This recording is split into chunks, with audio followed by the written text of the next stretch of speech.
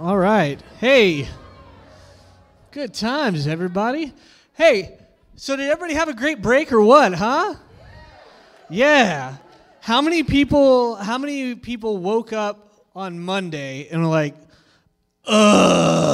classes? Because it'd been like, 60 days since you had to go to class? Wasn't that the worst? Yeah? Okay, well, I guess not. Everybody was excited for classes then, right? I always think, yay, school. That's why it took me 10 years. Anyway. Hey, so anybody get some cool presents for Christmas? Y'all get some cool stuff? So one of my gifts, I don't know if it was Christmas, it might have been birthday, but I got this cool coffee mug, right? So I love it because, one, it'll hold like a third of a pot of coffee, which is like, I think I'm blood type coffee. I'm not sure. I might have a caffeine addiction. And then secondly, like, I can also like kill somebody with it, right? It's the proper size for blunt force trauma. So that's great, right? So I get it in the mail, and because my brother-in-law sent it to me or whatever, and like Henry, my middle child, is pulling it out of the mailbox. He's like, Dad, look, you got a package. And then he drops it on the bricks and broke it before I even got it out of the box. It was great. It's fine. It's fine. That's just how things go, right? So I am like, here's a confession. I'm like terrible at buying gifts for people. Like I'm a terrible, some people, their love language is like giving gifts. You know what I'm talking about? Do y'all have anybody like that in your life where they can read your mind and give you like the exact thing that you want even though you never said it? Sometimes they show up with something and they're like, I didn't even know I wanted that, right? So the greatest gift I've ever been given, the best Christmas gift besides my wife and children, sure, like the greatest, besides salvation, okay, like the third or fourth greatest gift that I've ever been given, this might outrank some of my kids. We'll see how they turn out. Was my sister, right? My older sister. She's one of those that can just read your mind, right? My older sister bought me this stained glass chicken lamp, right? I didn't even know I needed that in my life, but I did, right? She bought it for me when I was in high school. So for over 20 years now, this chicken lamp has gone with me throughout all of life. It doesn't even work anymore. Now it's just like it sits on my desk. It was like the most amazing gift that I have ever gotten, right? It's beautiful. It really is. Like you turn it on and you're like, oh, I see, like that must be the face of Jesus. It's a stained glass chicken. Anyway, come over to my house. I'll show it to you sometime and you'll be like, you're an idiot. But that's okay.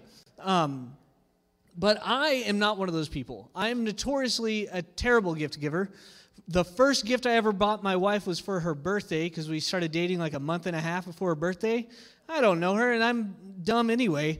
And so I bought her something I thought was hilarious, which was a lamp that is a street light, red, yellow, green.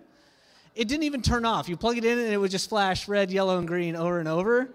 And she was like, thanks. And then she put it on her like coffee table, nightstand next to her bed. And then like it was gone the next day. Next time I came over, it was gone. Like, I don't know. She fed it to the dog or something, right? But I think I think the worst thing I ever did was actually, ironically, buying a gift for my sister's birthday. Have you ever bought a gift that was like for someone else but really for you? I mean, like maybe you did this. If you have siblings, you definitely did it. Don't lie to yourself, right? Like, yeah, you totally like want this Xbox, right? With 2 controllers, of course, right? So I when I was 9 years old, The Simpsons was like the thing, okay? You don't understand. It was Bart mania, okay? Like Bart Simpson was on T-shirts, and there was like, Barbara Bush, the First Lady of the United States, is like having open debates on whether or not The Simpsons are going to lead to the degradation of society. It wasn't. It was social media, but whatever. So yeah, write that one down, folks. Historians will look on our time and go, it was social media. Anyway, who thought? Not the nuclear bombs. Facebook. Anyway, but like, okay, The Simpsons were like as big as like, I don't know, flossing and Fortnite was for y'all when y'all were in high school, right? Is that a thing? Wasn't that the dance, the backpack kid dance? I saw it on like, I don't know. Yeah, it's that dance thing. So it was like as cool as that, right? And The Simpsons came out with this album, okay, that I really wanted because I wasn't allowed to watch the show, but I could listen to the music, right? And so I bought my sister, for her, this thing. Simpsons scene, it was like that cassette, guys. It was like, that's how old this was, right? We didn't know what a DVD was. Like, we didn't have CDs. We had cassettes, right? That's how old it was. And if you wanted to skip a song, you couldn't push a button. You had to, like, fast forward and guess. It was terrible. But I totally bought this for my sister, right? And she didn't care. She didn't like this stuff. And she, like, was like, thanks. And then, like, the next day, I was like, hey, if you're not going to listen to that, can I put it in my boombox? And then I kept it. Right? Terrible. So I did something in the name of someone else. Like I did something for like what on the surface is like great reasons. Like, congratulations, older sister, you survived a year. Let's celebrate by giving you cake and increasing your risk of heart attack and diabetes, up in the ante every year. That's actually what cakes are about. Anyway, and then I bought her something that was really for me, right? We've all done this, okay? And what I want to talk about, it kind of actually ties in with Genesis. Like, if you don't know this, I've been studying Genesis for the last, like, year and some change now. And what the story we're going to talk about is out of Genesis chapter 11. So you can go ahead and open your Bibles to Genesis chapter 11. It should be, like, page, 10 of your Bible, right? Like, if you're new here, don't know what the Bible is, it's a really cool book. And I just stepped on an expensive microphone. I'm going to move this. We'll edit that out. Anyway. So we're going to start in verse 1, right? And this is like one of those fun stories where you read it and you're like, that's odd. Okay? All right, so it says, now the whole world had one language and a common speech. As people moved eastward, they found a plain in Shinar and settled there. They said to each other, come, let's make bricks and bake them thoroughly. They used brick instead of stone and tar instead of mortar.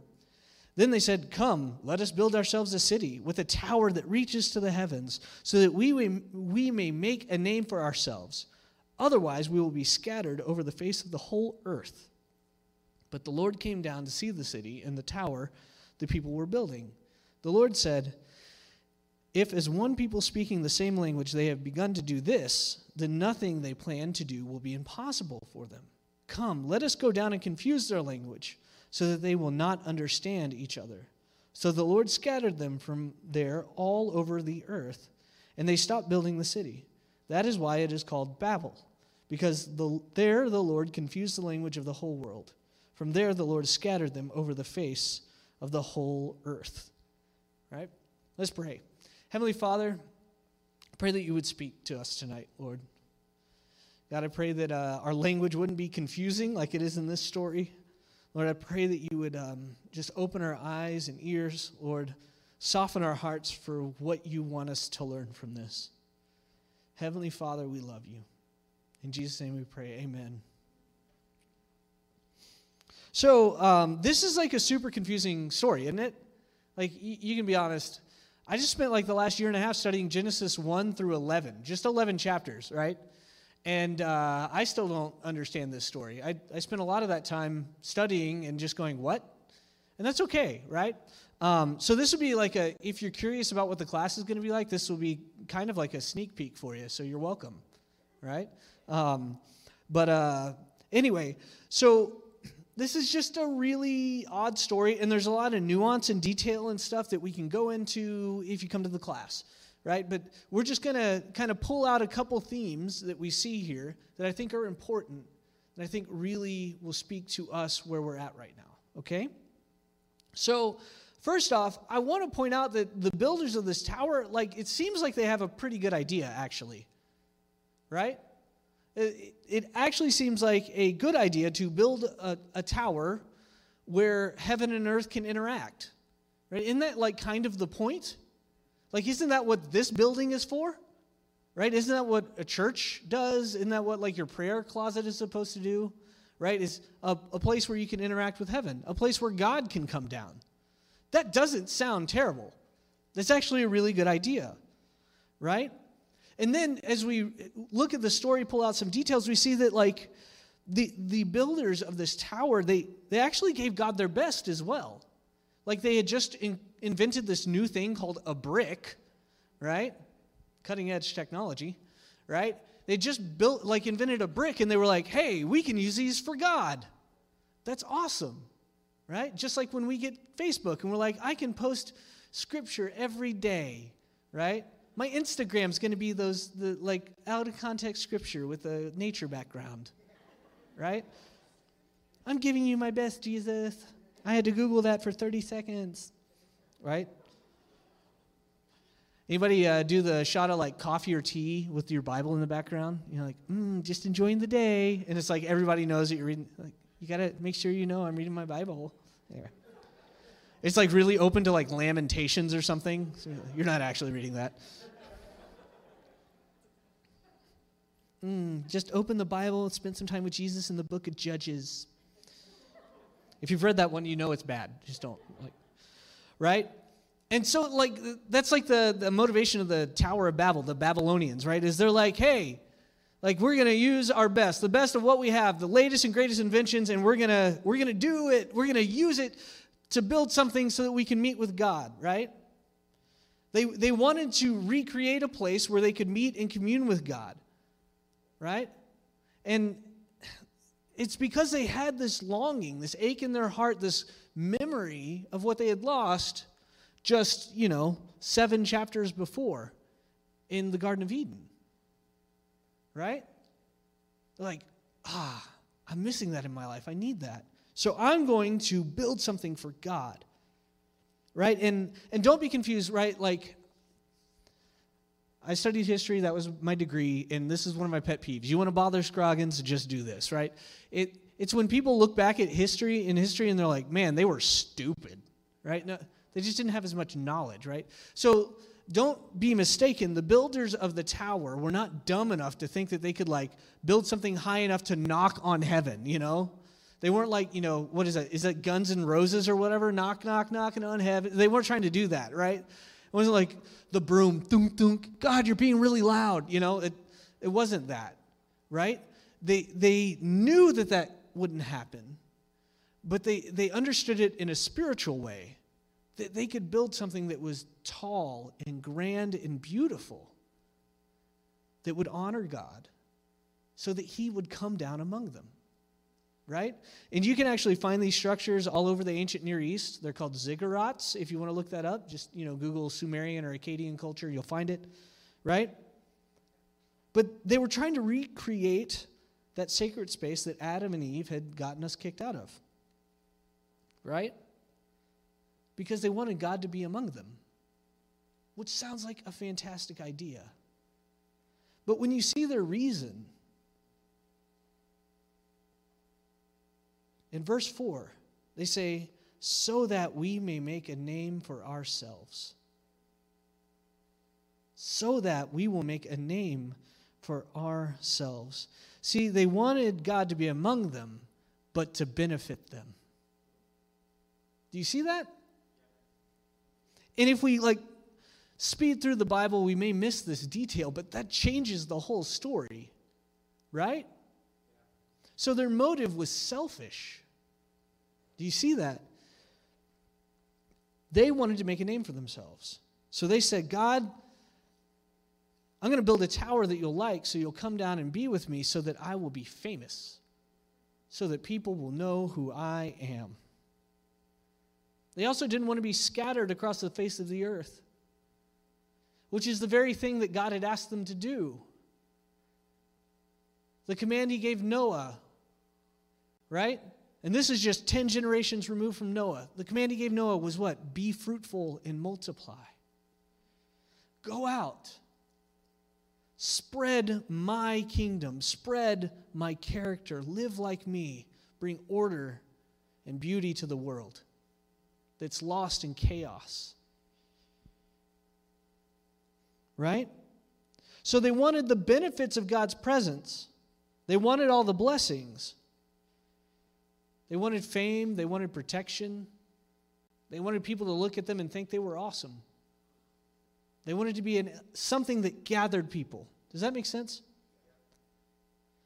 So they wanted all the benefits of God's blessings. But here's the thing. The blessings of God are a byproduct of relationship with Him. They're not the prime product. Does that make sense? And up until now, the only blessing is be fruitful and multiply. But that's exactly what they didn't want. They didn't want to spread out across the face of the earth. And they wanted to do something for their name. They wanted fame and they wanted protection from hardship. And we know how this happens, right? To their terror, it works. Isn't that crazy? It worked. God came down. Like their whole crazy tower that reaches heavens, it reached heaven. And God came down and looked around and said, this is not worth replicating. He looked at them and said, your culture, it's terrible. The way that you think, the way that you act, the way that you view the world is not worth having. So he scattered them. And do you see that in that scattering, where he scattered them across the face of the earth, that was a blessing? God was blessing them in the very way he blessed Noah. Because when you're selfish and you do things for your name, where you seek the hands of the Father but not the heart, his blessings feel like curses.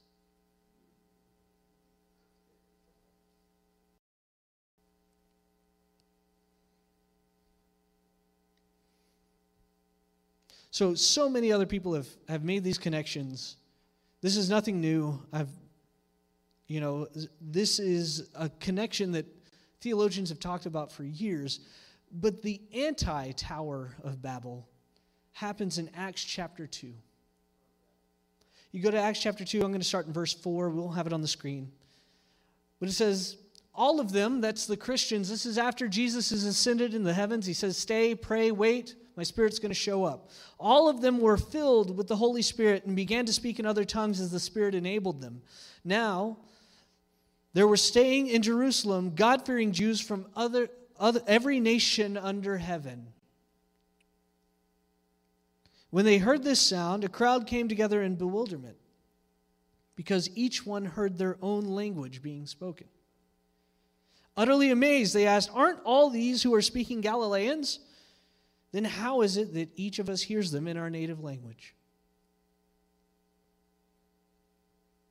Whereas at the tower, neighbors that were living together, working together, trying to build something in God's name for themselves, right, that had conversed every day, all of a sudden weren't able to communicate.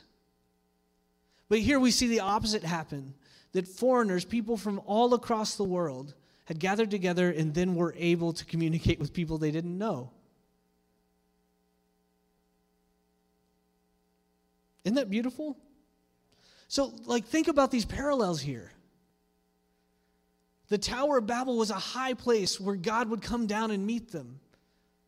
And the believers were gathered in the upper room, a higher place, an elevated place, and God came down and met them. But when he came down, he saw them and saw this was something worth replicating. This is something worth gathering people to instead of scattering people from. Do you see that? See, the church had gathered together to be a new holy place, not build a new holy place. Because they knew that they had to be the place where heaven and earth met. It was in their hands now to act as the contact point so that their neighbor would say, what is God like? He must be like my neighbor, who is so generous and giving. He's kind. He lays down his life for me. He returns insult with blessing. And all the languages of the earth were united in this new temple made of people. No longer brick and mortar, but flesh and bone, soul and spirit. And Luke is the writer of Acts, right? And he is so brilliant and genius. The nations that he names as present later in that story are the exact nations, just with Greek names, that are listed in the table of nations in Genesis chapter 10. See, Genesis chapter 10 lays out, it says, hey, all these people came from Noah and his 3 sons. And then chapter 11 explains how all of those nations got scattered and diverged from one another. But here we have Luke, brilliant man, led by the Holy Spirit, showing that all of those nations that were scattered, that were once one unified family, are now coming back together in Jesus. Isn't that awesome? What the people of Babylon wanted, God wanted too. But it had to be for the sake of himself, not for them.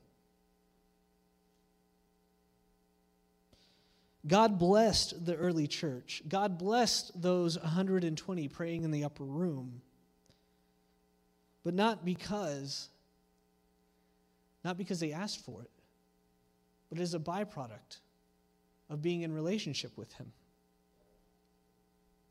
Their desire was to lift up the name of Jesus, to cover the earth with his family, to be fruitful and multiply. Do you see that? Because what had Jesus commanded them right before he ascended into heaven? Go forth, make disciples of all nations, Judea, Samaria, to the ends of the earth. And that's what they had committed to do, and that's why they gathered to pray. See, they were trying to fulfill the blessings of Eden. Isn't that beautiful?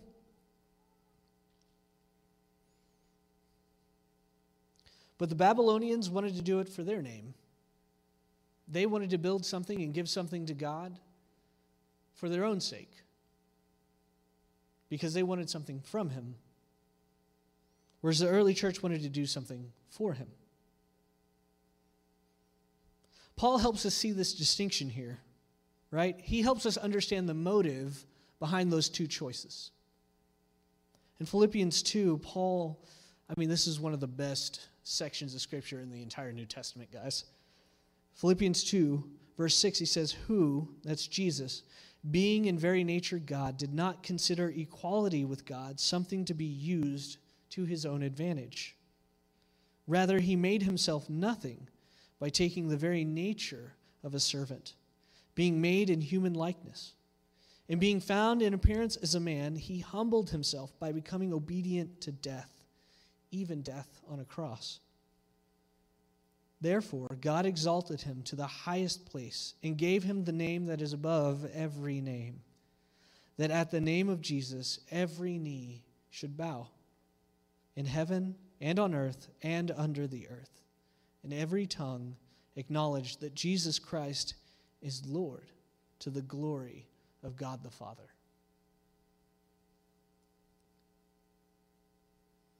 Therefore, God exalted him to the highest place and gave him the name that is above every name. Whose name were the Babylonians working in? Theirs. They did it in their name. At the early church in the book of Acts at Pentecost, they worked in the name of Jesus. Right? And it can be a little bit confusing. Like, why the distinction? What does it matter? Like, doesn't it seem like the Babylonians had good intentions? Well, yeah, I think so. But why you do something is vitally important to God.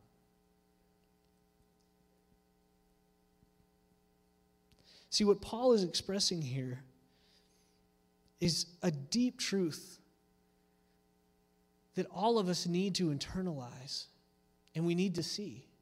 We need to understand. We don't need to just know it. We need to apprehend it. We need to make this truth ours. We need to bury it in our heart of hearts, right? And that truth is that Jesus is the only true and worthy person in the world. He is the only reason and motivation that is worthy of your life. Does that make sense? See, Jesus must be the center. And that's not just a catchy song by Israel Houghton, right? It's a truth. Is that if you try to live or do anything without Jesus being the prime motivation, without doing it for His name, you will meet in failure. God will show up and say, no, that's not worth having around.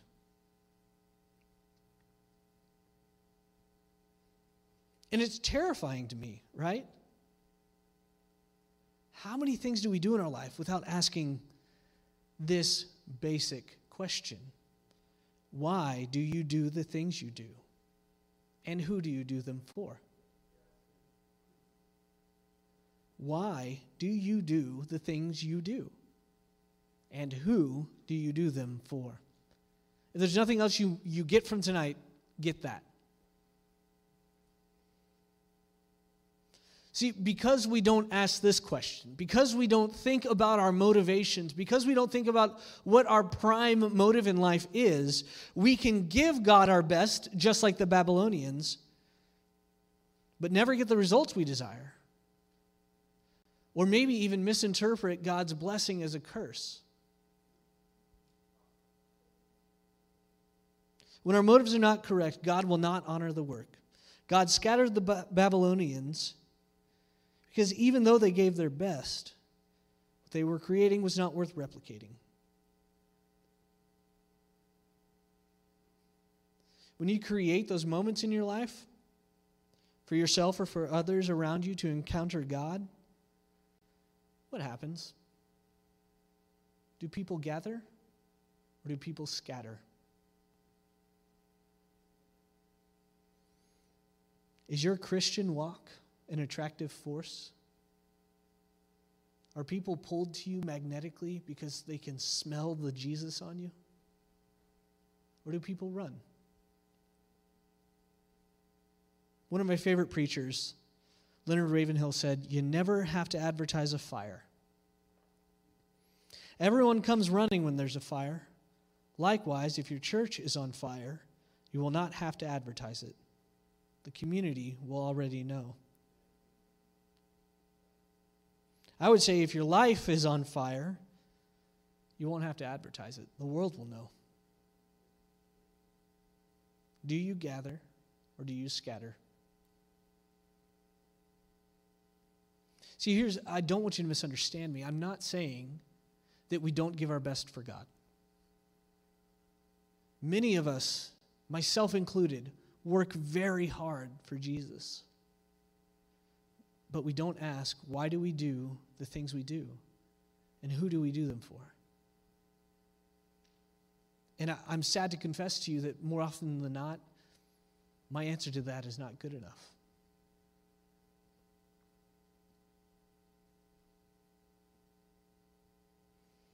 So we can give our best to God, but it doesn't matter what we give if it's to the wrong end.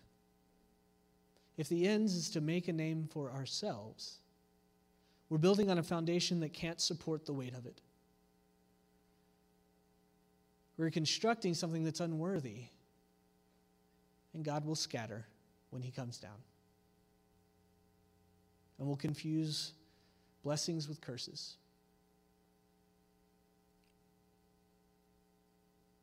But when God is our ends, it's like a fire. People want to be around it. Does that make sense? So, Pam and Jonathan, worship team came back up. You won't have a bassist. You'll be all right.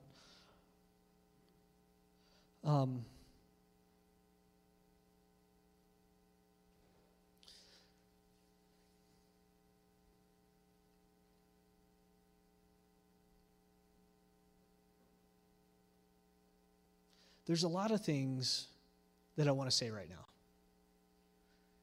There's a lot of things that's wrong with the way that we think about Jesus. There's a lot of things wrong with the way that we treat the people around us. And the way I think is not always the best, right? My mode of thinking. There's this philosophical thing called deconstructionism. It's like where you take something apart and you're like, look, it was broken there, right? That tends to be how I think. But the Lord, really, over the break, really just started pressing on me and going Scroggins, you don't hire a demolition crew to build a house. So I need to shut up about some stuff.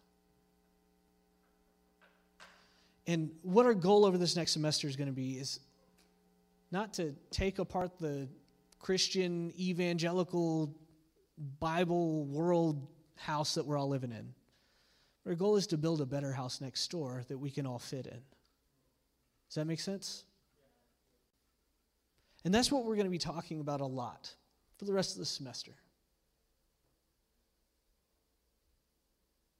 So, one thing I want you to reflect on, and you can come to the front and have time at the altar if you like, or you can sit in your chair. You do you. Sorry, I love you. I want you to think about it like, are you working? Like, are you doing the Jesus stuff, going to church, showing up to small group, having a small group maybe? Are you doing all these things because God is worthy of it? Or are you working this hard because you want to be accepted by the people around you? Because there's that person in your life, that youth pastor back home or small group leader or resource leader, that you look at them and you go, man, I really want them to think that I'm cool. And look, that's fine. There's nothing wrong with that being a motivation, but it can't be the motivation. Just like there was nothing wrong with building this tower. They were giving their best. It really was good. But they did it for themselves and not for Jesus. Like Paul said, Jesus is the only thing that's worthy. His name is above everything else. And so if there's any reason to do something, it should be for him.